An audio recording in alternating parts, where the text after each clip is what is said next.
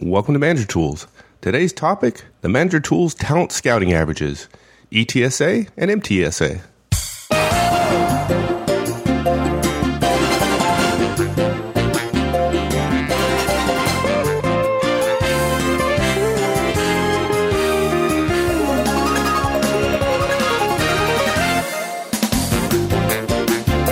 Hi everyone, this is Mike, and welcome back to Manager Tools.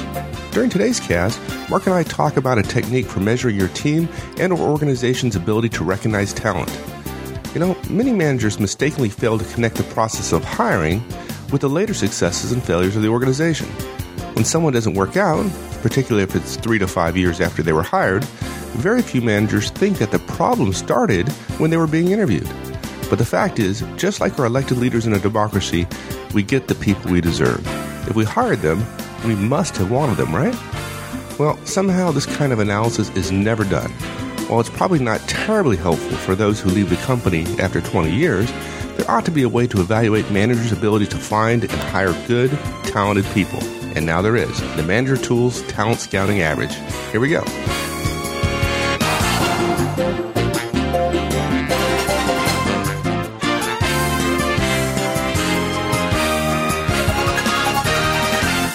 You know, surely the talent scouting average owes its origins to your pretty big interest in baseball, right? But of course, go Dodgers. Maybe this cast will come out during the baseball season. Yeah, when the Giants are in first place. Dude, I said the season, not fantasy league. Yeah, well, hope springs eternal, right? So yes, okay. It is spring. So okay, so I think the Dodgers are, the Dodgers might do good this year. Maybe. Okay. Maybe. That's a good way to start every season, right? Maybe. Let's get to the Manager Tools Talent Scouting Average. Yeah, most people don't know this, but batting average is not the most watched statistic among true baseball fans. It's certainly well measured and documented. There's the Mendoza line, there's batting 300, and there's, of course, Ted Williams. There's his quest in achieving 400. But for true fans, OPS is the more accurate predictor, let's call it. Yeah, and this applies to the Manager Tools Talent Scouting Average. How?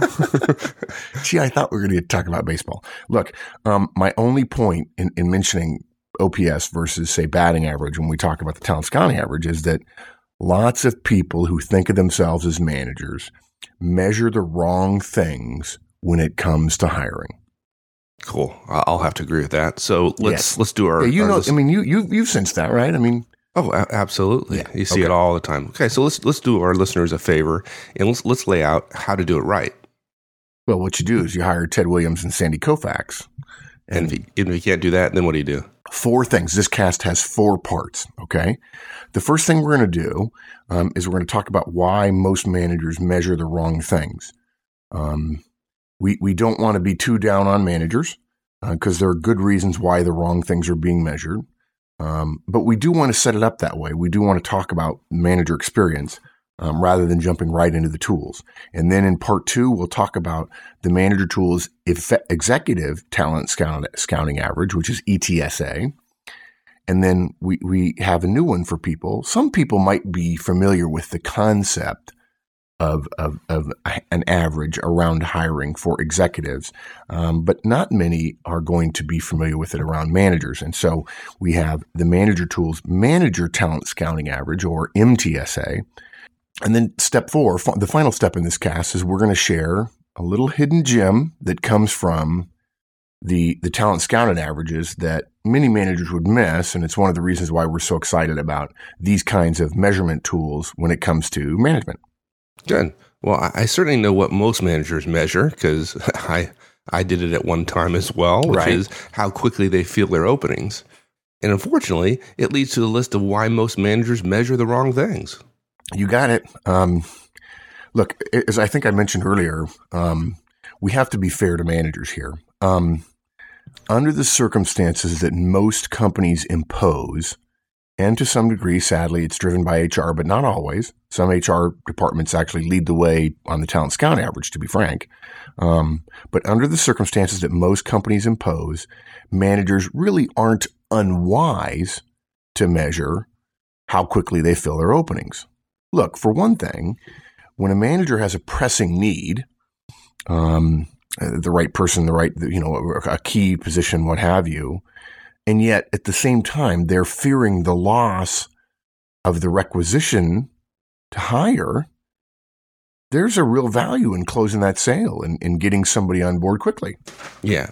And for those of you less experienced listeners, don't assume that there's a grand logic why requisitions are closed or open. I mean, it's quite possible that it's just because money is tight and you're simply told that your rec is closed while someone else's, unfortunately for you, someone else's stays open. So when that happens to you, it's incredibly frustrating. Yeah, you've got an opening. People know that one of your guys left or one of your team left, and you're going about the process of hiring. You've got 2 or 3 people scheduled to come in, and all of a sudden you're told, "Hey, that rec has been closed." Yeah, happens all the time. Yeah, you look at like, what? It's just like somebody said, "Oh, by the way, can I have your left arm?" Right? And I'm sorry, it's really quite attached to me. And you don't get any say.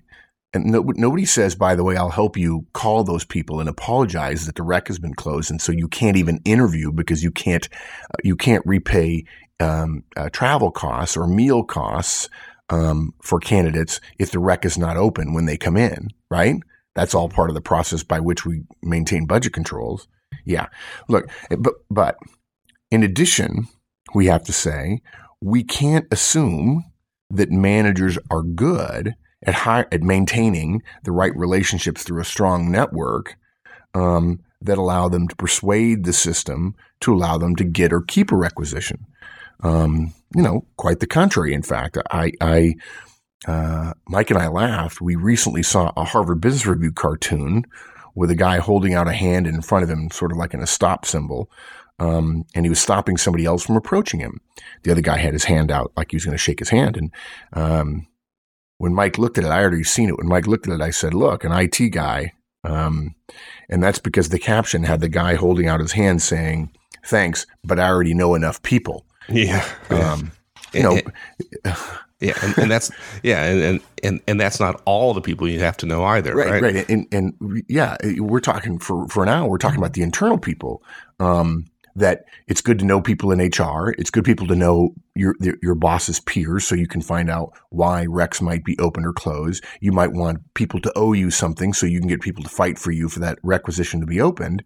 And if you haven't done that, if your network's not strong, either an intel network to tell you that something is coming so you can hurry if you want to be so brazen about it, or that you can attempt to forestall the closure of a requisition. Even if we're not talking about internal people, I really think the network that I like to keep strong is the external one. There's a case to be made that you don't even need that good a relationship with those people who could keep the rec open for you internally. If you've built your bench strength fairly well and you have someone in mind for your key positions with whom you've discussed the possibility, right? Right. So you don't have to go through the whole hiring process. Jane leaves and you immediately know that Bob is ready and you've talked to him before, and you call Bob and say, "Look, can you make the jump?" And he says, "I can make it in 2 weeks." Say, "Good. You're hired." So. Yeah. Well, there are lots of factors that drive manager behaviors in the wrong direction here, right? Yeah. And 2 more. And to be fair, we're really focusing pretty micro right now on one manager in one situation. 2 more things that drive managers sort of micro focus, saying to themselves, I got to fill my position. It's my position. Are number 1, with the kind of lean staffing we have nowadays. Over the last 20 years, a lot of excess weight has been taken out of companies, which has led to a lot of profitability. We've talked about this before in a lot of different industries. Manufacturing is a great example of one, at least in the United States. With lean staffing and the typical objective measures that are used to look at most managers, or, okay, maybe that's an assumption, but many managers do have objective measures to meet. Not having somebody in any important position for any length of time is really dangerous to a manager's end of year report card. If you've got 10 people working for you and you lose one of them and they're all doing the same thing, It may be that if your people are already working full steam, you may be thinking in your head, I can only achieve 90% of my goals this year. Now, the effective manager probably figures out a way to get to 100 and discovers, wow, there was a new ceiling that I didn't know existed, and maybe I could even be a better manager if I were stressed more. But regardless of that, it's fair to say that with the kind of lean staffing we have, probably being understaffed, most managers would say, and the kind of the measurements we give to managers, there's a reason you just simply feel like I've got to fill this position. I need all the manpower I can get. And then secondly, look, we've got these measures in place, but there are rarely counterbalancing measures that reward managers for taking the long-term view towards waiting for the right person, for, a potential star. And for keeping that top performer, willing to pay a little extra, willing to do a little more to keep somebody who might be thinking about leaving. Now, look, I don't consider punishment for losing someone, which can be quite prevalent, to be the same as a reward for keeping them. Managers respond differently to those two sets of incentives or disincentives, if you will. And all of this is really based on our fundamental belief about hiring quality and speed, which, of course, harkens back to Horstman's law of bad hiring. Without the proper network, folks, across large enough samples, speed of hire is inversely proportional, inversely related to quality. Okay, and I'll just say one more thing that but real quick here, really what you're just saying here is that most managers measure the wrong thing when it comes to hiring because organizations incent that very behavior, and thus we're letting the managers off the hook a little bit here. Exactly. We're not beating up on you managers. We're simply saying we know why you focus on speed. We understand that there are ample reasons why to do it. I happen to think that in the short term, the answer is building your external network. And so speed is zero because you've already done all your hiring decisions long before the opening occurs. But yes, there are good reasons why managers focus on speed. The organizations are causing managers to do things they don't want managers to do. Okay. I do want to mention one more thing, and it relates to organizations. If you talk to any HR person who's been in a recruiting role, he or she will tell you one of the metrics they get measured on is how long positions are open. Yeah, very prevalent. I mean, it is a huge measurement internally in HR, particularly in the recruiting arm of HR organizations. And it's dangerous. It's dangerous when the manager may not have a clear incentive to work against that, to slow down, to go for quality, when the HR person is saying every week, what are you doing? What are you doing? What are you doing? And the problem is a bunch of other managers are saying to the HR person, I want them fast. I want them fast. I want them fast. By definition, then, of course, quality begins to break down when you do it fast that way. And believe me, folks, there is no resume electronic screening system that makes faster better. I'm sorry, there's not. And your HR people telling you that there are wrong. But look, when a recruiter is incented to go fast, you're going to get more and you're going to get it fast. And what's going to suffer is quality. So that's just another example, sort of a sidelight of something an organization incents that is counterproductive to quality hiring. Okay, you're right, Mike. I'm kidding a bit. We are letting managers off the hook a lot, really. You get what you inspect. You get what you measure. What gets measured gets done, right? When organizations complain, in this case, they ought to look for the cause of the problem. In increasingly larger concentric circles around their own desk. Yeah, exactly. Yeah. Exactly. Yeah. Okay, so let's share the Manager Tools Effective Talent Scouting Average, or ETSA. Yeah, this is so much fun sharing this stuff with everyone and thinking about the future of manager tools, just laden with tools like these that can be put on the web and kept track of for a small or even a big division that a manager tools manager executive is running. You know, we're big fans of the book Moneyball, and we can absolutely see management having a great many more measures that measure the right things, not whether a scout out in the field likes somebody, but actually whether or not the person gets on base and scores runs, for instance. And just to be fair to those people who are not baseball purists, Why they wouldn't be, I have no idea. But to use a different analogy, I think these two tools, the talent scouting average, this is like a golfer suddenly learning the old joke or the old saying, drive for show and putt for dough.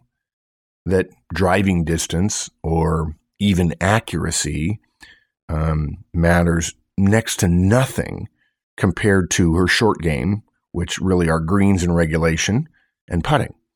The concept we're addressing here is one that is widely used among really, really sharp organizations, not among all organizations. It's not widely used among all major organizations, but among organizations that are known for talent retention and development. This kind of measurement is widely used in various forms. And basically, we've just taken it and based on my experience and your experience, we've modified it slightly over the past 20 years. Yeah, and to be clear here, we're really going to talk about two manager tools, right? We're sharing the executive tool as a background for the scouting average for managers, but it's not an artifact.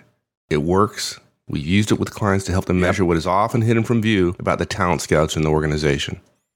Yes, exactly. If that wasn't clear, I'm sorry. I get excited and I go fast, and then I throw baseball in there, a little bit of golf, but you're right. There are two related, but different in terms of why they measure what they measure tools in this cast. I don't know if this is our first ever two tools in one cast. Maybe. Joe. I don't know. Okay. So let's talk about the first of them, the manager tools ETSA, right, or executive talent scouting average. Right. You bet. The concept is really simple. Let's introduce the concept of a scouting average first. Okay. For any executive, basically what we do is we're going to count up the number of folks they've hired into the organization. It really works best if you've had 5 or more, because the numbers don't change so rapidly with one small change. But it works best if you've had 5 or more, and you're comparing a group of executives internally within one organization that have had 5 or more as well. And obviously, this is just like any other average. The bigger the sample, the more hires, as always, the better the predictive ability or the better the indication or indicator it is about a manager's talent scouted ability, or TSA. Then what we do, we take those 5 and we capture a subjective evaluation of each of those who was hired as either being exceeded expectations, met expectations, or was below expectations. And I just mentioned it here. This is I forgot to put this in the show notes. Very important.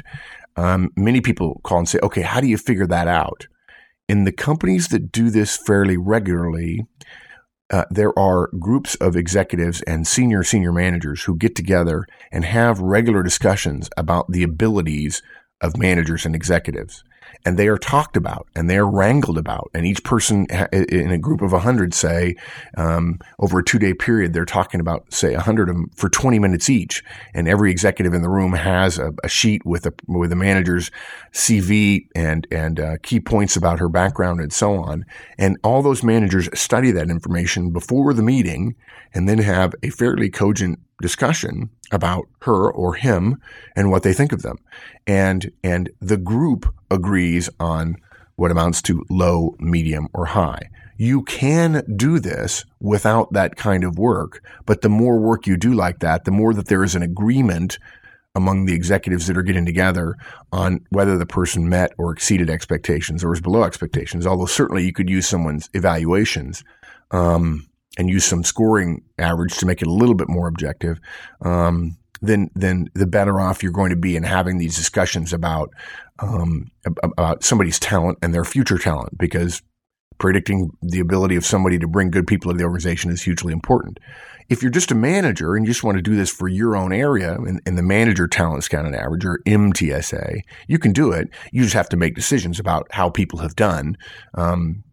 You have to grade them yourselves as high, medium, or low, or exceeded, met, or below expectations. So that's a little background that kind of process exists at the executive levels of some of the better talent management organizations in the world.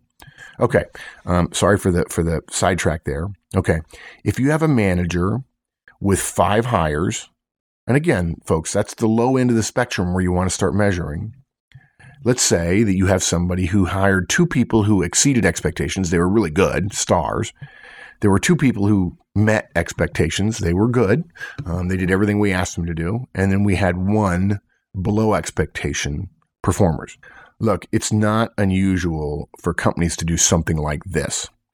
They would give this manager who had 4 out of 5 who met or exceeded expectations an average of 800. Essentially, 4 for 5, 4 divided by 5 is 0.8, which in baseball average terminology is 800, with a perfect score being 1.0 or 1,000. Batting 1,000, some people probably have heard of it who aren't even baseball fans, comes from baseball, and it means a hit every time you get up. What we're saying by that average, by lumping together exceeds expectations and meet expectations, is that we want to incent managers to hire folks who meet or exceed expectations. Right. And 800 is a great batting average. Yeah, it is. In fact, 300 really is a great batting average. But let's be clear about the idea. We take this concept from baseball, but that doesn't mean that the same distribution of good and bad applies to managers. It's really best to not make either any intercompany comparisons, in other words, what your score was at another company versus what your score is. There are too many organizational factors from culture, industry, HR protocols to really compare fairly. Generally, companies only do this internally, and they only compare groups of executives who are be considered for promotions and development opportunities and so on. And so there's not really, because companies are all different in the way they calculate it and the way the company is run, there's not really a good estimator of what is a good talent discounted average, ETSA. Okay. So with that concept in mind, how does our tool differ? In one very important way. Same concept, simple concept, different math. Let's take that previous executive who had 5 hires to his credit. In the manager tools ETSA, Executive Talent Discounted Average, his average, or ETSA, would be 1.2, 1,200. In our model, you can actually go above batting 1,000. So in that way, sorry, but it's a little like a slugging average. That's because in our model, the math is this. We take the number of exceeds expectations performers, and we multiply that by 2. And then we add the meet expectation performers. That's, in this case, that's 2 exceeds performers times 2, which is 4, plus the 2 meet expectation performers, that's 6, divided by the 5 total hires. 6 over 5 is 1.2 or 1,200. And here's the key to that. In the executive ranks, we've found that the ability to hire top performers is far more valuable to the firm than just getting a bunch of folks that get the job done. Think about it. In the standard system, if you have a guy who hires 100 superstars and a guy who hires 100 people who just meet expectations, their executive talent discounted average or talent discounted average in the normal way would be the same. We found that that's not as good a measure in our experience. Okay, and this is important. If you come across a system like this, it's more than likely that you won't see the weighting of top performers that we have. But in our experience, again, for true executives, we would much rather incent exceptional hiring than reward simply meeting standards. Now, part of the reason we can say that is that we have an inherent assumption that, now this is important as well, that it is much easier to fire higher level managers or executives than it is managers or individual contributors at lower levels. So below average performers go away more quickly. You could say, one way of putting this is that you could say we're prepared to accept a little greater risk of that because eliminating the risk is easier. And we want managers to know, if you think the person is going to be good but has a chance of being great, you should be really paying attention to that. Now, for those of you who are worried about this, we are not unaware that this is probably a little bit more on the edge than most of our tools. And you could easily take this and say, boy, I learned about the talent discounted average from Manager Tools, and I'm going to call the Manager Tools effective talent discounted average in my company the non-weighted one. We're not going to say you're wrong. That's an absolutely effective way to measure talent. What we found is that the executives who hire people who really bring in stars we should be paying, even though I don't like the word should, we should be paying special attention to those people, particularly in today's world where hiring is much more fragmented, much more fractured, and people's personal networks are much more important than they were 20 or 30 years ago. Yeah. Okay. So that's the executive talent scouting average. Now let's talk about the Manager Tools manager talent scouting averages and how that's different. Right. Okay.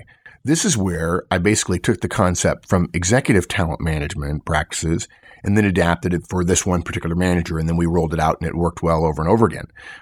It's the same basic principle with a couple of simple changes that anybody can do. First, a conceptual change that is probably the most important thing we can tell you about it. While the ETSA, Executive Talent Scouting Average, rewards with heavier weighting hiring a top performing executive, in other words, those who exceed expectations, the MTSA for managers does the opposite.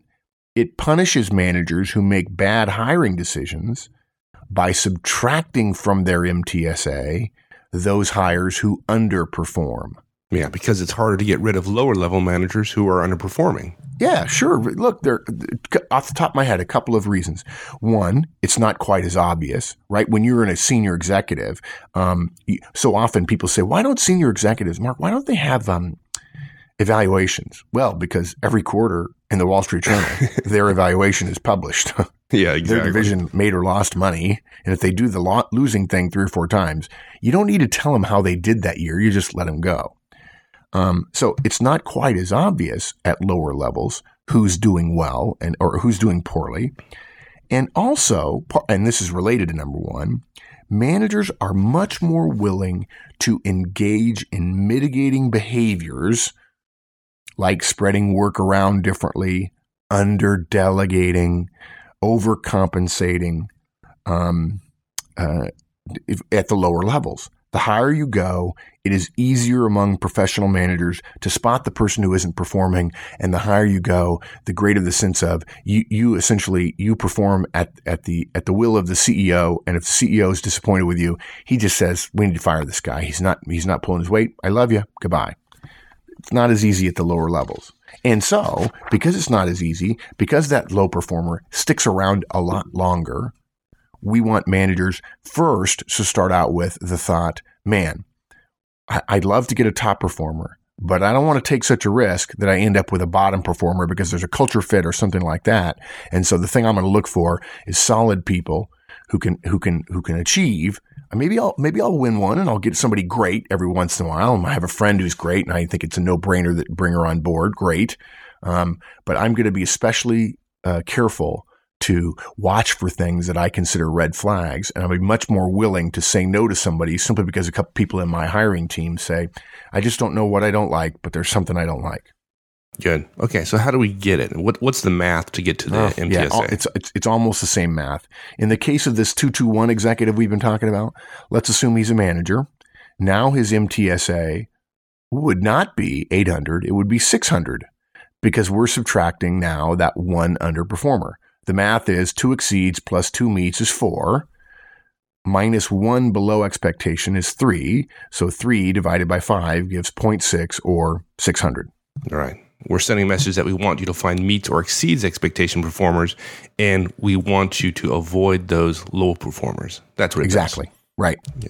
And I will say that in a few cases where effective hiring was just being learned, when it was just the Wild West and there were no systems, no processes, particularly in companies that were growing real fast, I put in place a system where if anybody was brought on board and left within 1 year for a performance reason, we doubled the weight of that below expectation person.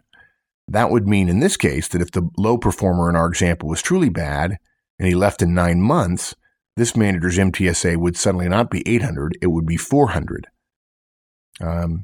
You don't have to do that either, but I generally think if somebody leaves before a year, there has to be at the executive level at least a 5-minute conversation of how much do we want to hold accountable the manager who hired that person who left before the year was up. And let me just give another example that will show the real power of this weighting against low performers. Suppose you're looking at 2 managers, and each of them now we're going to say they've hired 10 employees. Okay. Both of them want to talk about the 2 really great folks they hired, right? They both hired 2 superstars. Good for them. But one of them only had 5 meet expectation performers, and he had 3 below expectation performers. The other manager has her 2 top performers, but she also has 7 meets performers and only 1 low performer, right? So the difference is there were 2 extra low performers taken out of the middle group by that one manager. I'm going to let everybody else do the math, but it works out that these 2 managers having MTSAs of 900 and 400. Wow. That is a big difference, all because of 2 low performers. All right. Yeah, that's huge. Okay, so we got a problem here, though, because if we start incenting people with this measurement, then they're going to start engaging in behaviors to do what I'd say would be gaming the system. So I'm going to, as a manager, if I know I'm being dinged for below average performers, then I'm going to do all sorts of things to avoid that. Isn't that a problem? Yeah, no, that's the great thing about this system. Is that it brings us to our final point, the hidden gem and this new measurement that puts in place. Once you put a system like this in place, even in your small corner of the company, it creates that natural incentive for managers to start doing a better job of managing to help improve the performance of their hires and to maintain relationships across the organization with those that they hire and leave their area. To ensure that they continue to do well. So I agree with you, Mike. You're going to think you're going to game the system, but it's going to be the benefit of the organization and the individual. You're going to have to engage in good management practices. This system of measuring managers on, I'm going to say it again, and maybe somebody will pick up on it, on the most important activity managers engage in, the hiring of new talent, this measurement increases the incentive for the better management practices that happen day to day with work production. So in other words, let everyone out there think who didn't hear this cast that they're gaming the system by working harder to improve the performance of their folks. Right? Yeah. Okay, fine. Please work harder to be a better manager. That's so your manager talent scan and average would be better. That would be fine with me. I would be okay with that. Great. Okay, so let's recap real quick. We talked about 4 things. Why most managers measure the wrong things. We talked about all the incentives in the organization. To be fair, we've got organizations incenting that, right? Right, exactly. So we're giving let's people just say this. Let's just say if you're not comfortable, folks, right now, putting in place your own little talent scan and average, ETSA, MTSA, okay, fine. At least become aware of the organizational incentives that exist to speed you up. And think about ways, one of which would be a good relationship with those people who are telling you to speed up. Think about ways to reduce that pressure on yourself. Even you just do that, you're headed in the right direction, a better direction around hiring. Sorry, Mike. Sorry. No, that's good. Okay. Yeah. And then we talked about the manager tools, executive talent scouting average, and then the manager talent scouting average. The big difference being the executive talent scouting average, we're incenting the hiring of top performers by giving essentially double credit for a top performer. And on the manager tools scouting average, we're disincenting hiring of poor managers by subtracting that from the score. Yep. Okay. And you could implement both of them without those changes. It's just a talent scan and average in that case. It's not weighted. We have found that this one works better. It spreads the field. You've heard us use that phrase before. It helps spread the field and make it easier to make decisions about which managers are doing well and which ones aren't. And we ought to be ruthlessly meritocratic, because the organization requires it, because the organization competes in a ruthlessly meritocratic system. It's called the marketplace. Anything we can do to make it easier to compare manager A to manager B's performance is good. And that's why we have the weighting that we do. Good. And then we learned in the fourth hidden gem is that this system of measuring simply incents great management behaviors. Oh, darn. Yeah, oh, darn. Gee, please feel free to game the system, folks. Excellent. Okay, my friend. Appreciate it. My pleasure, partner. All right. We'll see you later. Well, folks, that's it. Thanks for joining us. If you have any comments or questions, please feel free to stop by the discussion forums at www.managertools.com/forums. Hope to see you there. Take care, and we'll see you all next week. So long.